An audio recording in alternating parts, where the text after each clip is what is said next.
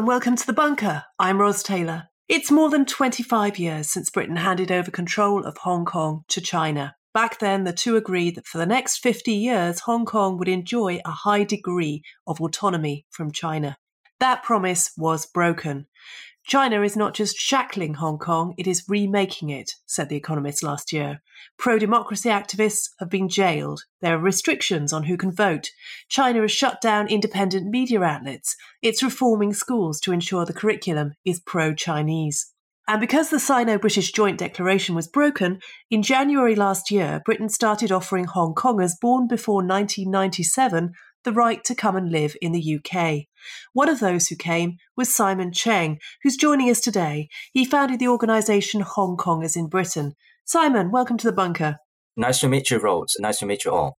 Simon, you were 7 at the time of the handover. When did you first become aware that China was not going to keep its promise? That time, I think I was only 7. And however, when you see the people in 2008 that will be at the peak, that's the younger people that they feel really proud of Chinese because they see the Beijing Olympic. Then they also witness that China is going to be rich and to live the poverty of many other developments in mainland China. Then they also feel very care about what happens in mainland China. For example, the massive earthquake in Sichuan and Hong Kong people that they donate the most to mainland Chinese people to help them. However, they see that the Beijing as authority cannot live up to the promise to give the freedom or safeguard freedom of Hong Kong people.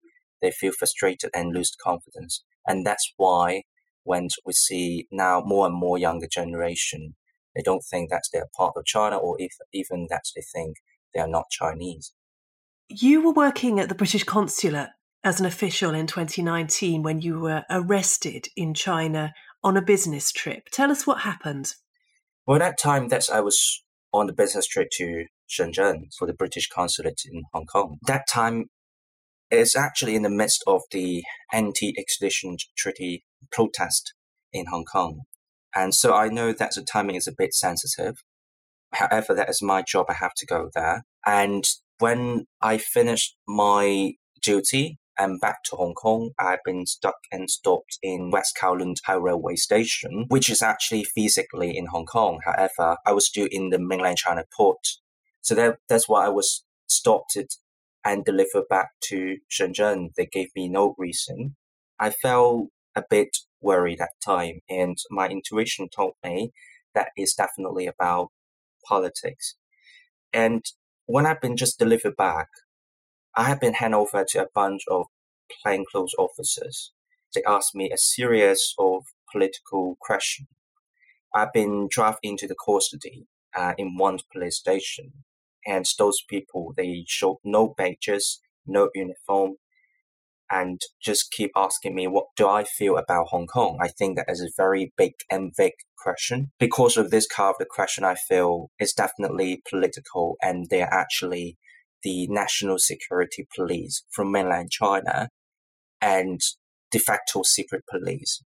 Because that time they thought I might represent the UK government to instigate the protest, and also because I was on site as a protester, because I'm one of the many ordinary people of Hong Kong to support the pro-democracy protest and movement. So I'm not sure what happened, but it might be that they took the photograph of me when I was on the protest, and that's why they recognized me, then I've been detained. So they thought you were a spy? Yes. That they keep asking me mainly 3 types of questions. The first one, that's to what extent I engage in the protest, and to what extent that's the UK government behind the protest, and also who I know who involved in the protest, etc. So I think that they try to ask me to fulfill the pre-written play that they asked for. If, for example, some protesters that I know that they have been arrested by Hong Kong police previously, then they would ask for bail from me. And if I pay the bail for them, and because my salary is actually paid by the UK government, so they could use it as an excuse to say that is a financial linkage with the UK government with the protesters, and those protesters have been arrested.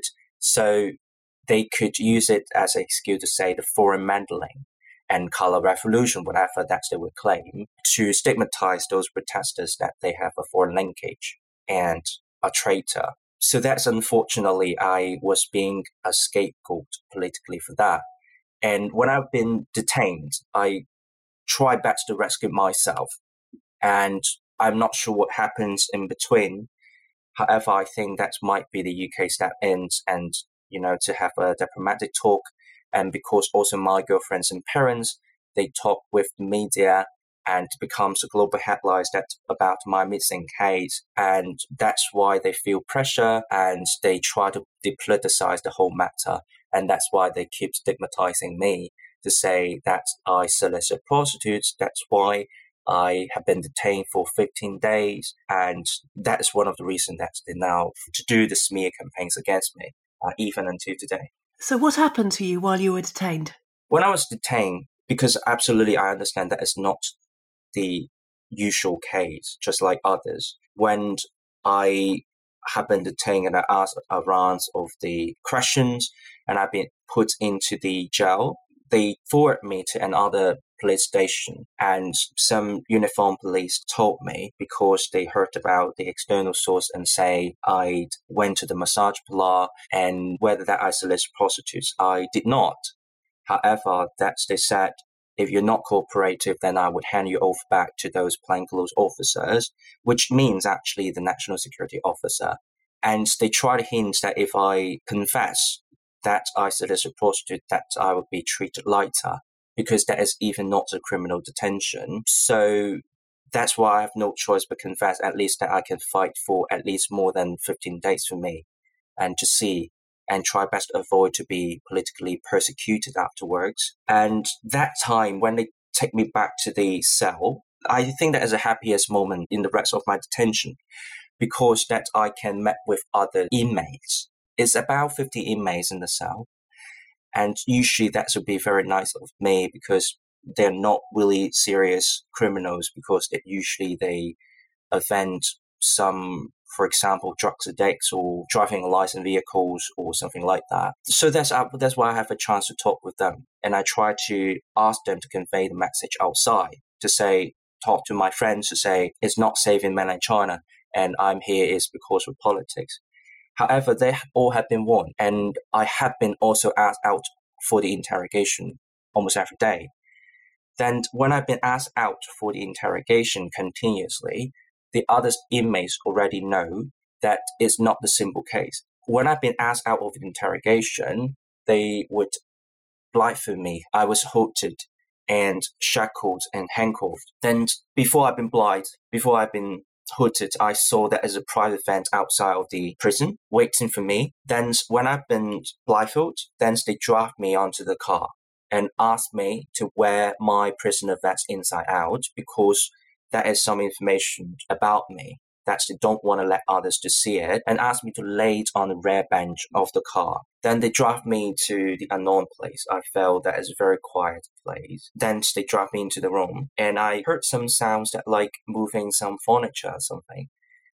So I felt that is about the tool for torture.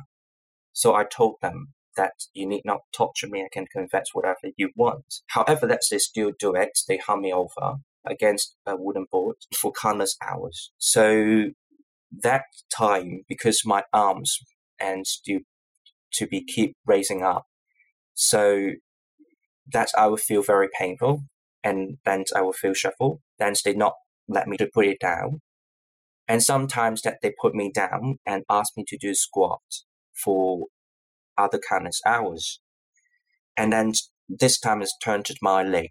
Then I felt my ankles, my legs would be very painful, and I cannot even stand or sit.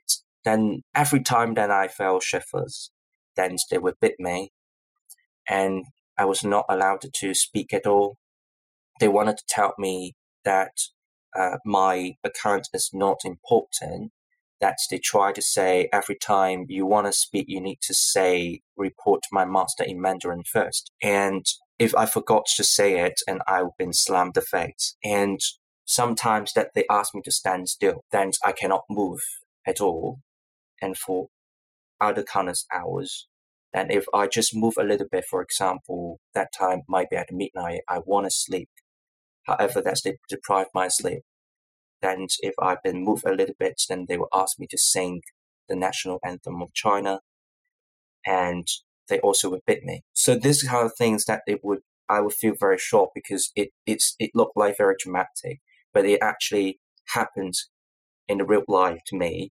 Very hard to believe, actually. However, then when I heard lots of human rights abuse stories about mainland China, then it happened and come down to Hong Kong one day, and even to me one day.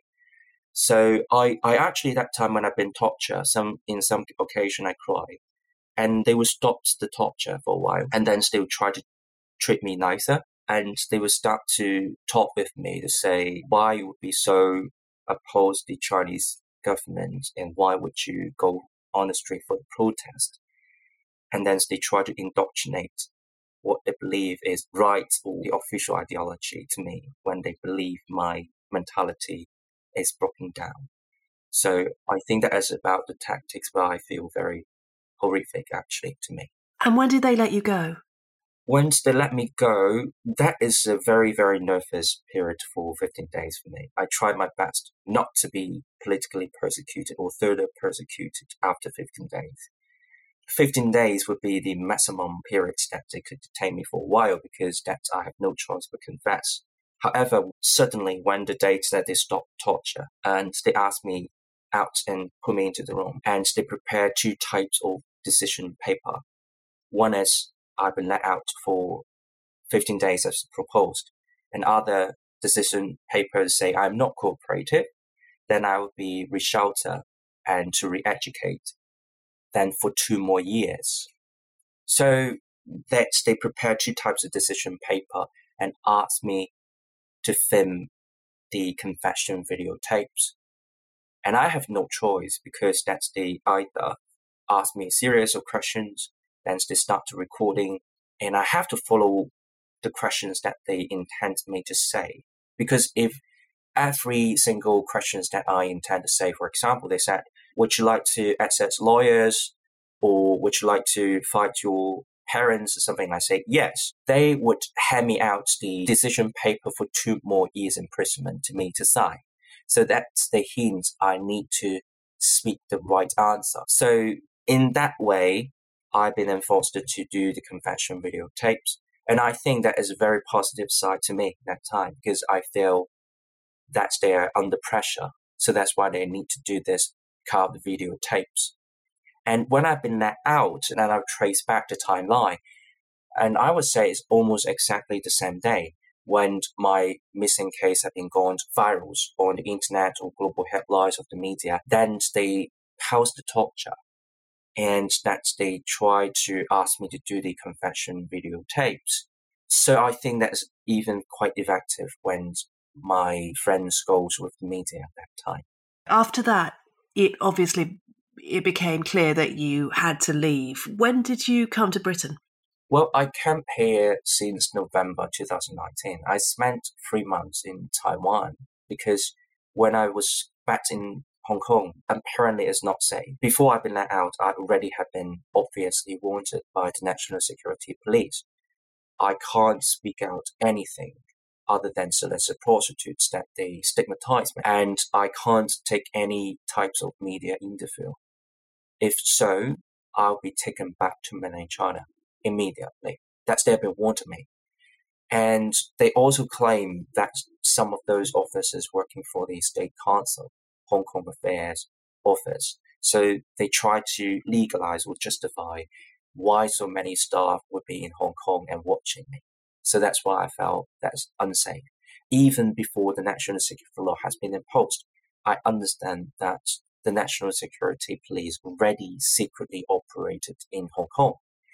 So when I've been back to Hong Kong, I felt still that time certain amounts of freedom. I felt relief. However, that's just for the time being. And I realized that they try to stigmatize me using the state media, and I have no choice. I have to speak out to fight back for my reputation. So That time I bought the air ticket. I finished the debriefing with the British consulate, told them what actually happened to me. And I, flew to the Taiwan and still maintained the dialogue with the UK government in terms of my long-term safety. Then we'll talk about the visa terms in the UK or et cetera, et cetera. Then I was in Taiwan for 3 months. And afterwards, when I, finished all the procedures, then I came to the UK and I seek asylum. And within 6 months, then I've been granted political asylum.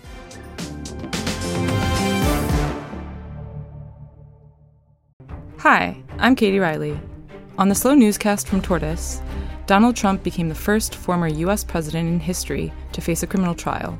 The defendant repeatedly made false statements on New York business records. This is not a trial. This is not an act of criminality. We cannot and will not normalize serious criminal conduct. This is the story of his first week in court, told through the transcripts. Listen now to the Slow Newscast wherever you get your podcasts. What was it like when you arrived in the UK? Did you meet up with other Hong Kongers? Because I understand it's quite difficult for Hong Kongers who are arriving here. They often feel very worried that China might still be watching them. They often feel that they can't trust everyone. Was it like that for you? Yes, because I'm almost the earliest ones up to 2019 who can come to the UK. So as a pioneer, we understand that it will be way more other developments who come here. So that time in the late 2019, I worked with other activists to set up the information sharing platform of asylum policy amongst different democratic airlines. And afterwards, even in the UK, we set up the expat groups, Hong Kongers in Britain, to provide basic support for those people to integrate, to settle down in here. It is actually quite challenging because to me, as a refugee and also a BNO citizen, I understand that is quite difficult to us to start a new life in here, let alone those people, they commonly share the collective trauma. However, I think that is necessary for us to set up the self-help groups to let their voice could be consolidated, and even for a longer future to seek alternative way to propose the pro-democracy cause even further internationally. So I think that is quite important. And there have been demonstrations, haven't there, in Britain by Hong Kongers? Yeah, I think that's quite vibrant society, and they're usually very active for protest.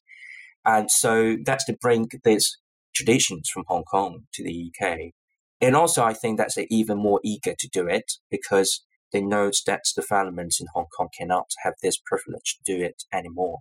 So that they have a sense of guilty when those people, they are now in jail, make sacrifice, and those people now living freely in the UK. So they would have much more sense of duty to keep the voice of it. And as the founders of expat groups in here, we also trying best to let the new diaspora to be more integrated. For example, when they do the protest here, we start to invent much more English slogans to let those people they're passing by would know what actually the cause that we are fighting for. And there are about 90,000 Hong Kongers now who have applied for the kind of visa you mentioned earlier, BNO, British National Overseas Visa. Where are they tending to settle when they arrive in the UK? Are there now clusters of Hong Kongers? So far, I believe that the last year, even if we count the Q4 2021, I think that it must be exceeds 100,000 people and to come here. And usually it really depends on their education background and also their age groups. Usually those people, if they're with children, that they were focusing on more better school network, so that they would choose those cities or areas such as Oxfordshire, Cambridge, Reading, etc.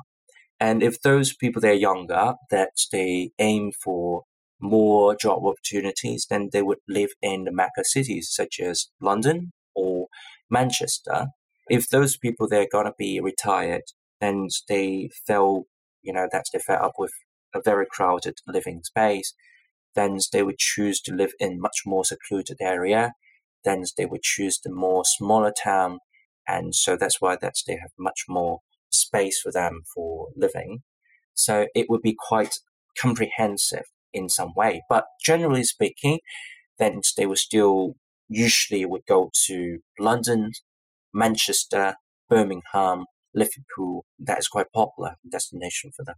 Do you feel safe here now? Well, comparatively safe, at least safer than in Hong Kong, but that is not absolute safe.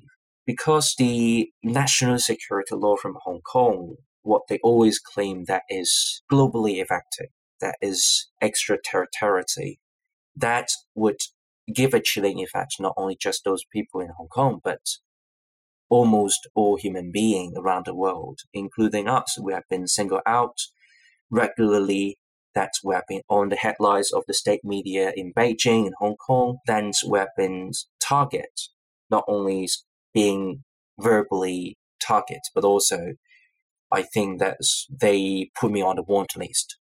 So that's they threatened me any chance that I could be taken back to China for trial. So you can never go back to Hong Kong for fear of being arrested, basically? Yeah, provided that the regime cannot be changed, provided that is still becoming like this with heavy-handed policy on the dissidents, then I have no chance to go back to Hong Kong.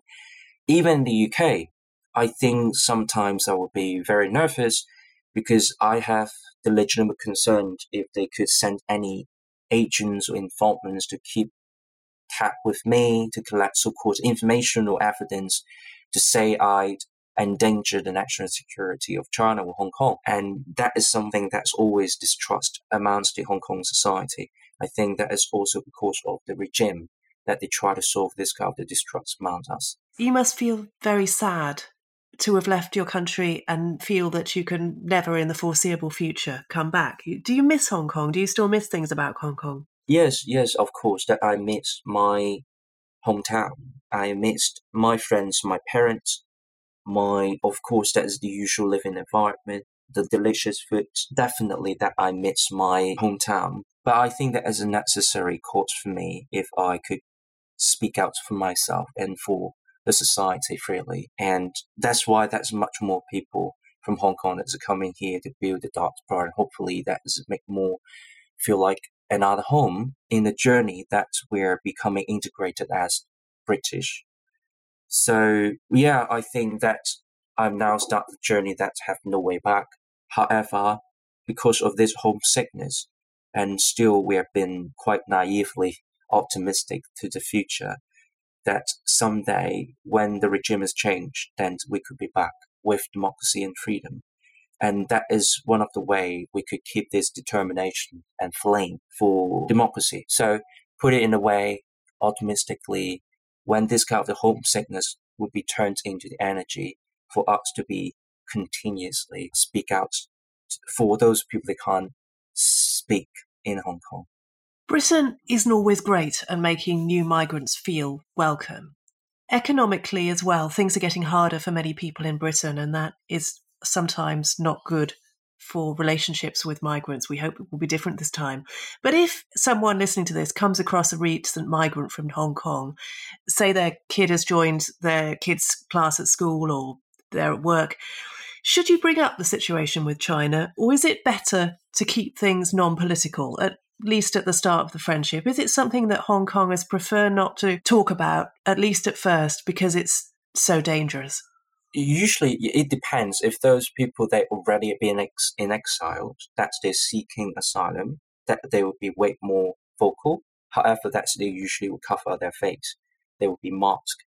That they also still worry to be identified and further persecuted. They worry about those friends or family members who are living in Hong Kong would be dropped into the trouble. And let alone those people, they might be at ends, they might be more moderate, that they have been even not being obviously targeted by those secret police. When it comes to the UK, that they would prefer maybe to move on to settle down or something. However, as the expat groups, we do hope to encourage the people to be braver, to speak out for the injustice, what happens in hometown. So that is a usual general fear That's a chilling effect even in the UK. However, we will also encourage them, if we can group together, that's the responsibility or the duty or even the risk we could be commonly share, then we could overcome the fear and we could still keep protesting in the UK against the authoritarian government's policy over Hong Kong. Yeah, indeed, that is a challenge to us. Simon, thanks so much for joining us. Thank you. Thank you so much. We hope you've enjoyed this podcast. If you like, you can help us keep going by backing us on the crowdfunder Patreon. Search Patreon Bunker Podcast to find out how to get the show early and without ads, plus lots of extra benefits. I'm Ros Taylor. Thanks for listening.